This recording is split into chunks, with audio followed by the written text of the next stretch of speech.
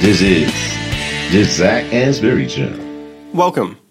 On today's podcast clip, we have Professor Rachel Kennedy from the Ehrenberg-Bass Institute, University of South Australia. Andrew had already secured the data and had an analyst working with him, but I took over kind of doing the number crunching and writing it up, and we bonded over that project. And we were lucky enough, that was award-winning research, and then we moved on to the brand advertising as creative publicity paper and a number of other things. So, yeah, I wouldn't say it was bonding overnight, but we learnt to have a really good working relationship, loved working with him. Yeah. And he took me to New York for the first time and introduced me to some of his contacts, which has been amazing because then over time, many of those supporters who had stood by Andrew for a long time have now become core institute supporters, these decades later. So it ended up being very much win-win for Andrew and the team at South Bank and all of the young researchers that became, the institute, because there was beautiful synergy of being able to stand on their shoulders because they'd done so much in marketing and had such a strength of applying science to this discipline, and yet we had an enthusiasm to go out and share that and to continue the work in different ways. Yeah. So, I know quite a bit about Andrew's work. I've probably read dozens of his articles and multiple times and quite embraced on it. But unfortunately, Andrew had passed away before I joined the Institute, so I never had an opportunity to meet him. How would you describe him as a person? We all respect him for what he's done as work, but what was he like as a human being? I really liked him. It definitely had a sense of humour, but you definitely could see his Germanic roots. Okay. And so he could be quite blunt and strong with some things, but I liked that. You knew where you stood.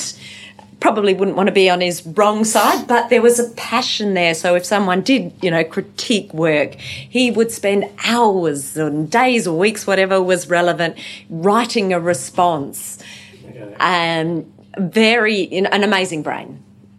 Yeah, that's what I've heard about him as well, from other people, informally, it was a strong-willed person and, really... Yeah, his intelligence was something that shone through his personal life as well. Yeah, and an incredible passion to his work. I've never seen anybody else who would go through a manuscript so many times. Wow. Every word mattered. So English was his second language, but he was so particular about what word best described the data and best would communicate to others long term. Yeah. That's actually a wonderful quality to have, especially because manuscripts are huge. Short manuscripts in marketing are, 4,000 to 6,000 words. The bigger ones are 12,000 words. And to sit there and literally scrutinise each word and then every sentence. I think the only person I've heard is like that is Keston Green, actually. I heard every single word, him and Scott Armstrong are very detailed and, because they don't want their work to be misinterpreted. Completely. And the other thing about this is he was a statistician, so numbers were really his thing, but likewise he would spend enormous amount of times of thinking, how do you present data? Yeah. And that's where his principles of making sure things are sorted by market share so that you can see patterns that matter to brands, including totals or averages, were very much, rules to him that should be the norm, and he wanted others to know about those so that we were all better communicators and get the most out of the data that we've got. Yeah, and I think we can all agree that the empirical things that he's found and the patterns in the data that he's found have changed the way we think about marketing.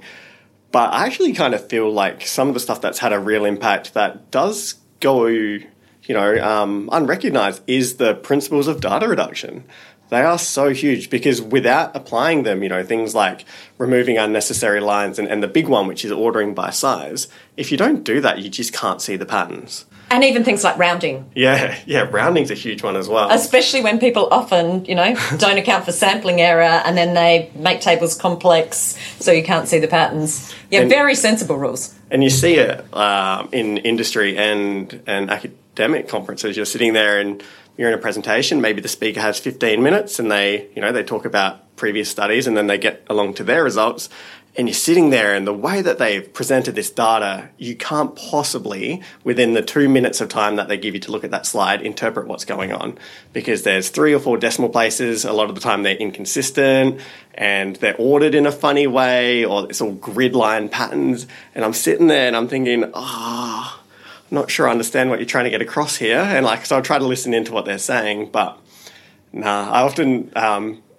At a DC, actually, I spoke to a girl afterwards. I said, you should really read Andrew's work about principles of data reduction. It would very much help you. And then, funnily enough, I heard Robert East tell her the same thing after the presentation. So that thing, I think, has had a lot of impact. I think it applies to industry equally. So a common thing is people get their tracking studies or whatever research report it might be, and their brand appears at the top of any reporting. And absolutely, they want to know where they stand. Makes sense to them, yeah. Well, it kind of in theory might, but then they don't realise that they're underperforming for their size because they're not sorted by size. Yeah, it'd work if you had the brand that was the largest. Absolutely. Everything else. But I suppose... That's the minority of businesses, though, if we look at it statistically. If you think from their perspective, though, and you don't realise that ordering by size is so important, that your perspective is my brand is the most important. So we'll make it easy for everyone else in the room, like our shareholders or other people in our team, maybe the finance team. We'll put ours at the top so then they can quickly find us. But like you said, it can... lead to misinterpretation of the results. But you can still do both. So you sort by share, but bold the brand of interest. Yeah. I've done that for reports, actually, as well, in terms of, just flagging the brand for who we're doing the report for. To be like, you guys are, 7th highest market share, but I'll put maybe their logo next to it or something. So then it is easy to find their brand for them, but they realise that they're not, So there's room to grow. Yeah, exactly. I think, the paper that I knew you most for, especially entering into the Institute as an honours student, was the paper you mentioned just then, which was the brand user profiles seldom differ. I didn't realise that came out of your work with Andrew. I know he's one of the co-authors there.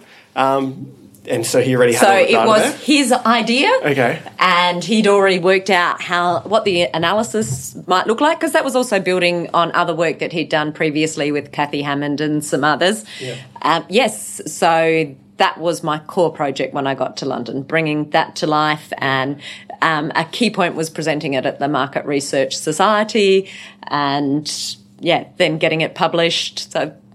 Yeah, I think it's, I quite like the paper. I've read it so many times and since have replicated it with you, which is pretty cool. But I remember actually when Robert East and Kathy Hammond were visiting the Institute. Now, this must have been, we were still in draft stage of that paper at this point, so it must have been 4 or 5 years ago now. And I was sitting with Kathy in the lunchroom, and she has no idea who I am. I was just a master's student at the time, I think, and here I am telling her, I really liked her paper from 1996, and she's just looking at me like that. Hey guys, it's Zach Ainsbury here with just a couple of quick reminders. If you've enjoyed today's podcast, then make sure you subscribe so you never miss an episode. There are plenty more interviews to come with some of the world's leading marketing academics and practitioners. You do not want to miss these. In the meantime, if you're looking for another way to connect, then follow me on Twitter at Zach Ainsbury. That is ZACANESBURY for my take on the marketing issues of the day.